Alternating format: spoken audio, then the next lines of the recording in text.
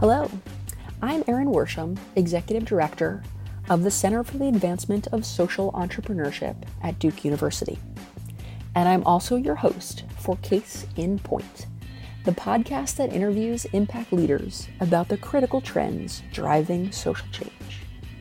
Now, for those of you that are following along with this season of Case in Point, you'll see that many of our episodes are deeper dives into specific trends such as the shift to stakeholder capitalism, tackling systems change, or the mainstreaming of impact investing.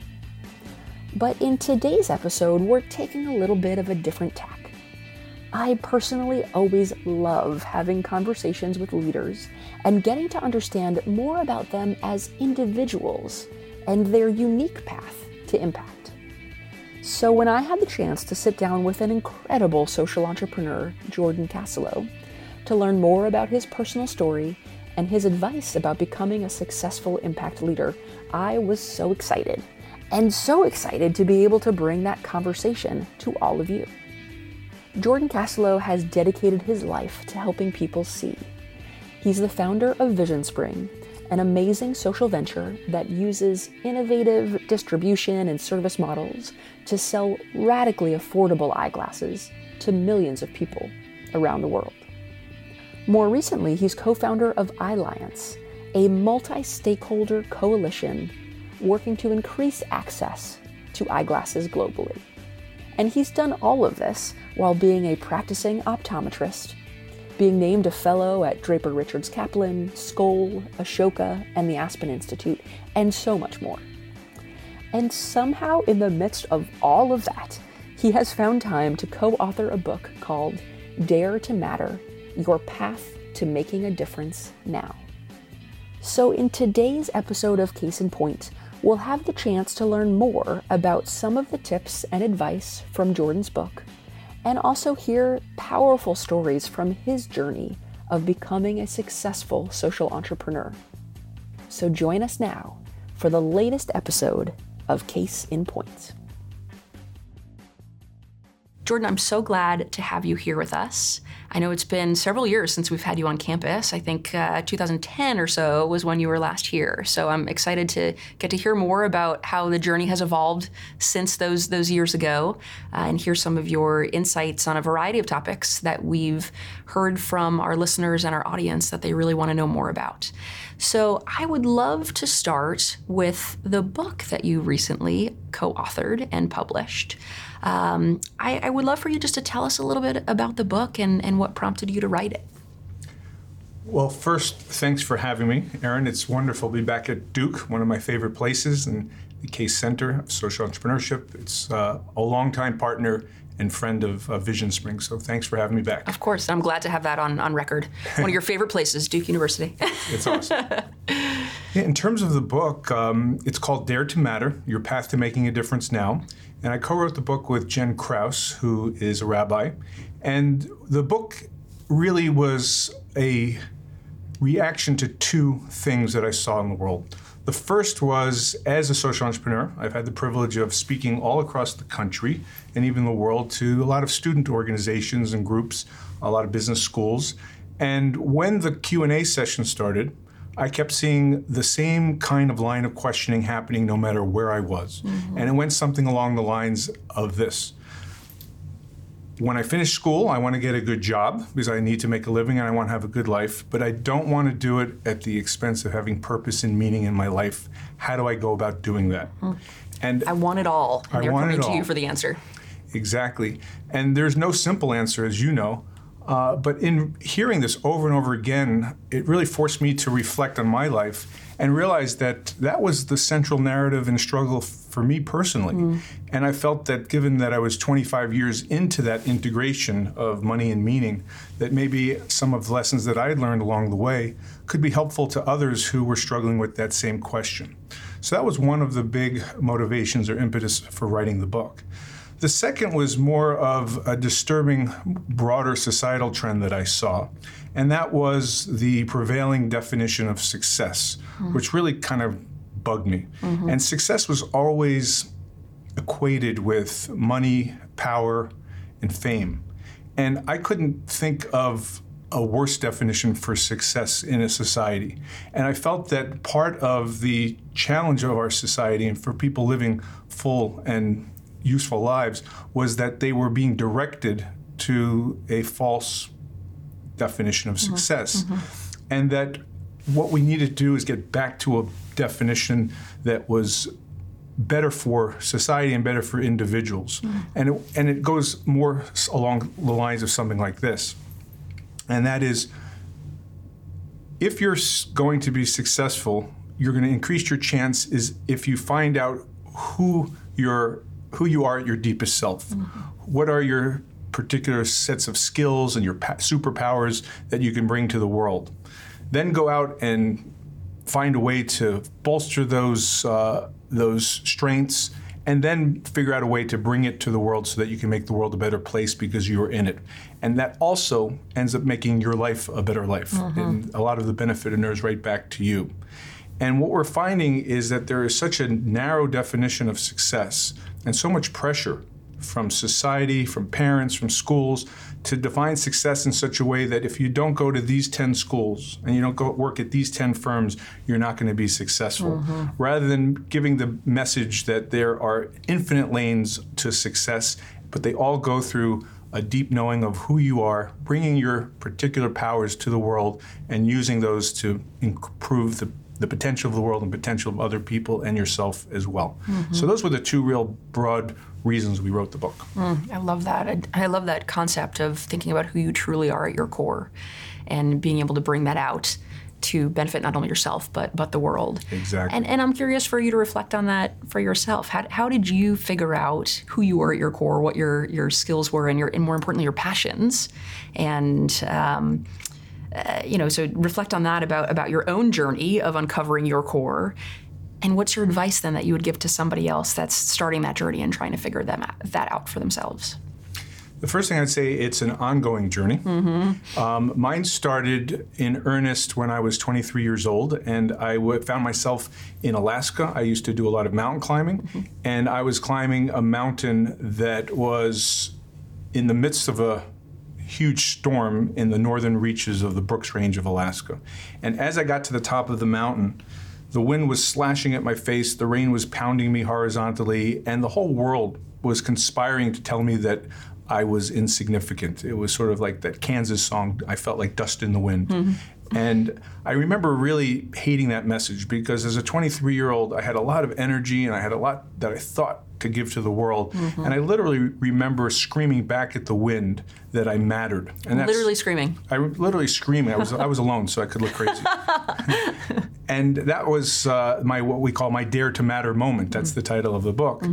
Is at that moment, I told the universe that I didn't know what I was going to be when I grew up, but I knew that I was going to be someone who worked to matter, to make a difference in the broader world, to try to do something beyond just myself. And I came down from that mountain with the resolution to find a way to matter. And then fast forward 6 months later, I had enrolled in school to study to be an optometrist, and I joined an organization that brought eye care to underserved people in Latin America. And my very first patient was a 7-year-old boy, and he was blind. He thought he was blind, his parents thought he was blind, and after examining his eyes, we realized he wasn't blind, he just needed a very strong pair of eyeglasses. And I was the person who put those glasses on his face, and as you can imagine, when the lens lined up with his eyes for that first time, and he saw, it was an incredibly powerful moment that changed both of our lives. I often quote Mark Twain, saying that the two most important days of your life are the day that you're born and the day that you find out why. And that was the day that I found out why. Wow. I mean, what a blessing to be able to pinpoint that moment in time where your future was illuminated for you, as you were doing that for this 7-year-old boy as well. Yeah. It's incredible. But I think it's also important to communicate to the listeners that although it was a very powerful moment, and it was one that stopped me in my tracks, the key to making it so, and the key to it being integral to fundamentally changing the direction of my life, was that I came to that moment with a prepared heart. In that time in Alaska, I made the resolution and the verbal commitment to myself that I was going to matter. And so my heart became sort of like an antenna, looking for ways to matter. And then Raul presented himself in front of me. And so I often say that if I wasn't prepared, if my heart wasn't prepared for that moment, it may not have hit me with the same level of profundity. It may have been just a cool story I told my friends, but it might not have fundamentally changed the direction of my life. So one piece of advice that I give is, if you want to work toward being a change maker and find ways that you can truly make a difference in the world, take the stance of having a prepared heart. Open your heart, make it an antenna, look for ways in which you can make a difference in the world, and when they present themselves, don't ignore them. Listen really carefully to them and grab that opportunity. And be ready to act on them. Yeah. It's an amazing story. On this theme of sort of trying to have it all, figuring out what your core is, what your passions are, and being open to that. On the other side of having it all is also this pressure that many of us feel about wanting to be financially sustainable, wanting to have a career that can provide for us and our families, et cetera. And I was really struck in your book by how upfront you are about that. We often think of social entrepreneurs or folks that are dedicating their careers to sort of impact, to some sort of impact, that the stereotype is they're do-gooders. They're not worried about money. They're just focused on mission. But at the end of the day, that's not true. You were very clear in the book, money matters. And that's an important part of your story. And I know often for our audience, for our students here, that balance of money and meaning is really challenging and something that they struggle with as they think about unlocking their passions and their core. So help us unpack that a little bit. How did you think about the balance of money and meaning and determine how much was enough for you? Yeah, it's really a fundamental question. I would first say that one of the central tenets of the book is that as human beings, we have two very human drives. One is to care for ourselves and our families and have nice lives, but the other is to care for something bigger than ourselves, so we leave the world a better place because we're in it. And that integration of those two things is really key to a full life. If you don't provide enough for yourself, then you'll feel somewhat impoverished, not necessarily financially, but even emotionally. And if you only give to the world and you don't care for yourself enough, then you're not going to have the resources, and you're not going to have the energy to sustain the work that we're trying to do in the social change space, which are always marathons and not sprints. So that integration of money and meaning is a critical concept that I started to plan for really very early in my career. Thank you for sharing your reflections on that front. One of the things that you mentioned and have talked about is this idea of social impact being a marathon and a sprint, I would say, but really needing the energy to sustain yourself and continue to do that work over the long term. We often get questions and pleas from some of our stakeholders and social entrepreneurs that we work with around this idea of building resilience and self-care. And so, having been a social entrepreneur for so many years now, I would love to get your thoughts on that topic. And so, my question for you is how do you think about, throughout your career, how have you thought about what you need in order to sustain your energy and your passion for this work, which is incredibly hard and long-term by its nature? Yes, it's really critical to prepare yourself for a marathon. My rabbi often says, try to find an issue area that you know is going to outlive you. And that's part of the secret to a good life, because you know you'll always have important work to do. But that's also depressing. Yeah, but it's not, because we all are here to repair the world, and we're not all going to finish the reparation. Right. It's a intergenerational work, and so as long as you're pushing the ball in the right direction, that's not depressing at all. It's actually quite promising, because not only are you moving toward progress, but you're also handing it off to the next generation to continue that good work.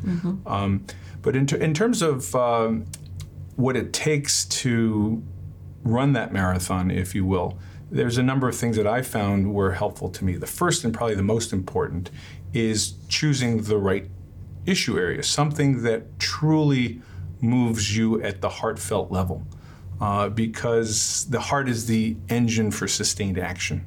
And if you find something that moves your heart and you find a need that really needs you, and also a need that feeds you, in other words, this need is needing you because of the skills that you have, the strengths that you have, and then you actually, as you start to solve that need, you're finding that it gives you a lot of energy. Then it's a great equation for a marathon, because you're finding something that both needs you and feeds you at the same time. The other area is to match that work that you love with people who you love and people who you respect,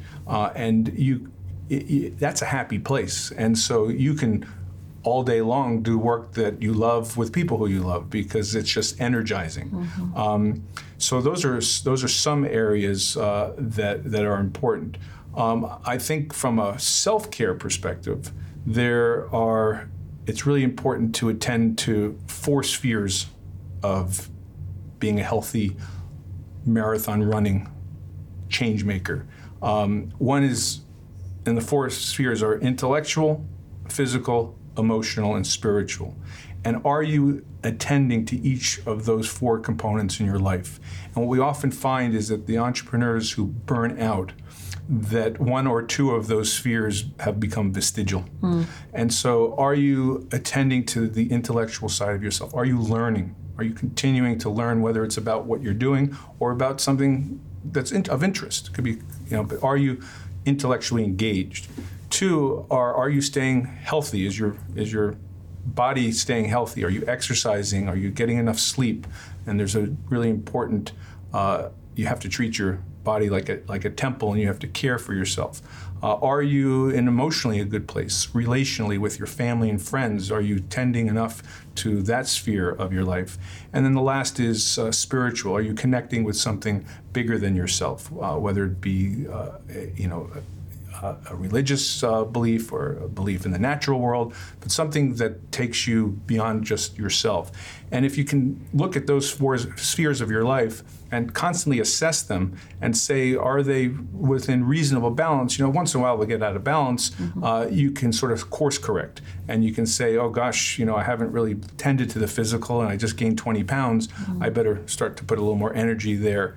And so just being mindful of those 4 spheres and figuring out how to integrate all 4 at the same time is, for me, a really powerful way to sustain. I love that. I love the 4 categories. It's really helpful to be able to sort of bucket things. And that I've got a newborn, so the physical one I'm failing on right now. That sleep is not happening. Yes.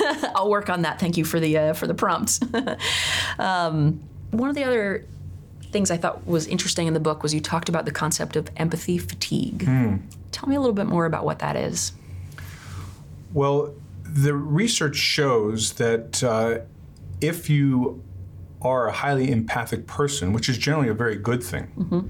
that you can actually burn out. Mm-hmm. And empathy leads to burnout. Whereas another emotion that's quite related, but is subtly different, is that of compassion, which doesn't lead to burnout. And so just to parse the 2, the difference is that when you empathize with someone, again, which is a wonderful thing, I'm not telling people not to empathize, right. But when you empathize with somebody, you fuse with them and you really feel what they feel. So put yourself in their shoes, as they say. You put yourself in their shoes, and as a result, you kind of absorb some of their pain. Mm-hmm. And so if you're taking an empathetic stance all day and you're in the throes of doing hard work, the people in our space will often do, that can start to really weigh heavy on people, and they end up getting empathy burnout, and they kind of get bogged down emotionally because they've absorbed so much angst, if you will. Mm-hmm. Whereas compassion, on the other hand, is really coming from a place of love. And love is a is a renewable resource. There's always more that you can give, and it's actually a energizing feeling. So if you think of the people who you're interfacing with and who you're trying to solve problems with and for, and you take a stance of being compassionate toward them, and it's a place of love, then you're able to sustain it much more than if you're feeling empathetic toward them. How do you give me an example of how you've made that mental shift in your life and career? Well, I had an actual moment. Again, I have these moments, I guess, where I get these insights that really fundamentally alter the way I think about things. And this one was in India, where I met an 80-year-old woman who was blind by cataracts. And so we were basically screening 17,000 people over the course of a week to determine, does this person need a surgical intervention, a medical intervention, or a refractive intervention, meaning do they just need glasses, or do they just not need anything? And so I was in the triage place, and so one patient after the other, and I would say, okay, you go to the cataract line, you go to the medicine line, you go to the glasses line. And this 80-year-old woman sat in front of me, and her history was that she'd been blind for 20 years. And I went to examine her eyes, and when you examine someone's eyes with the ophthalmoscope, you get very, very close to them. And so I got so close that I rested my hand on her cheek, and we were an inch or two apart. And when I got that close to her, I smelled the smell of earth, and it almost smelled like leather, because she probably lived on a dirt floor. And as soon as I smelled that smell, it sort of conjured me back to my time as a mountaineer. And she and I kind of fused and became one. And there was a Jewish boy from Scarsdale, New York, becoming one with an Indian woman from Tamil Nadu. The most unlikely pair. Unlikely pair, but it really was, it was sort of an ego disillusion moment where myself melted away and I became her and she became me. And that sense of oneness was really a sense of love and compassion. And I felt that in such a way that I'll always be able to conjure it back up. Wow. And so that continues to give me a lot of power, just going back to that moment and feeling that love for her, even though I never met her before. And that's powerful that you can hold on to that feeling in that moment and conjure it, as you said, when maybe you're having a tough day and sitting in conference rooms and meetings all day long and feeling frustrated, but can bring that memory back. I think that's a great tip too for impact leaders to, we all have days where we're a little separate from the impact and those can be frustrating, but to be able to remember those moments and call them back is a powerful skill. And tell those stories. For people who know me, they keep hearing my same stories, but that's part of the way I keep them alive and I keep them fresh and I keep energized. Well, we love your stories. Keep on telling them to us. So what I would love to do is transition into what we lovingly call 2 minutes with. So the 2 minutes with Jordan. I've got some quick kind of lightning round questions for you, some reflections that we want to get from you while you're here with us today. So if you're game, I'll start to pepper some questions at you. Sound good? Game. Okay. We have a tradition here at Fuqua, the Fuqua School of Business, where when students apply to the business school, they have to complete an essay that is called the 25 Random Facts About You.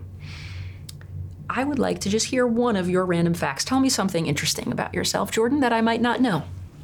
My random fact is that although I am 58 years old, I've never needed glasses, nor do I need glasses now. And I often joke that I call that refractive karma. I love it. That's it's fascinating for somebody that spent his whole career fixing people's eyesight that you have not needed that. Yeah. That's good. I'm glad for you. What about if you could give one piece of advice to other social entrepreneurs, other impact leaders, what's the one thing you'd want to tell them? I'm going to steal a quote from Mary Marsh, and she says, know yourself, be yourself, look after yourself. That's powerful. I love that. What's your superpower? I would say my superpower is connecting disparate dots. So there aren't that many optometrists who also know about social entrepreneurship or know about public health.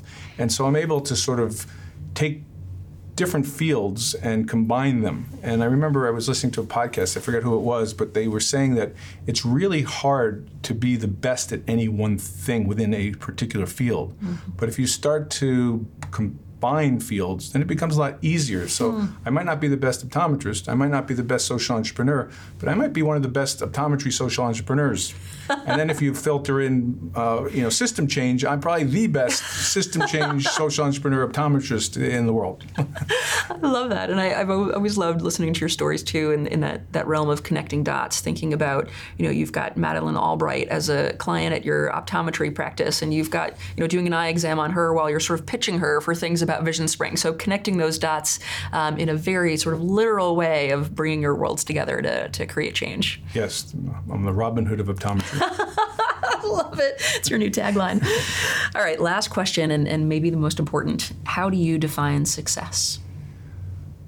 I define success in the way that as human beings, we have certain gifts and certain aptitudes, and we're encoded to do something special, and finding that thing and discovering who you are at your deepest authentic self, and then figure out how to manifest that and bring that to the world to make the world a better place and to make you a better you.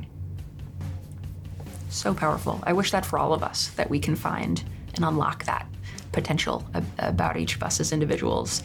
Thank you, Jordan, for sharing your story and your lessons learned, hard-won insights over the course of many decades, and just incredible stories. So we appreciate you sharing your time and your insights with us today, and looking forward to see what the next 10 years and the next decades to come bring for Vision Spring, for Alliance, and for you in your work and in your career. So thank you.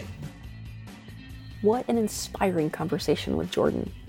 I know that so many of us are trying to build a life of meaning and in service of a purpose beyond ourselves. And so I am grateful to Jordan for sharing how he has paved that path, and his advice for finding meaning, building resilience, and self-care, and so much more. If you're interested in learning more, check out Jordan's book, Dare to Matter. And of course, tune in to more episodes from this season of Case in Point. You can learn more at our website, www.caseatduke.org, or subscribe to Case in Point wherever you listen to your favorite podcasts. That's all for today. Thanks for tuning in.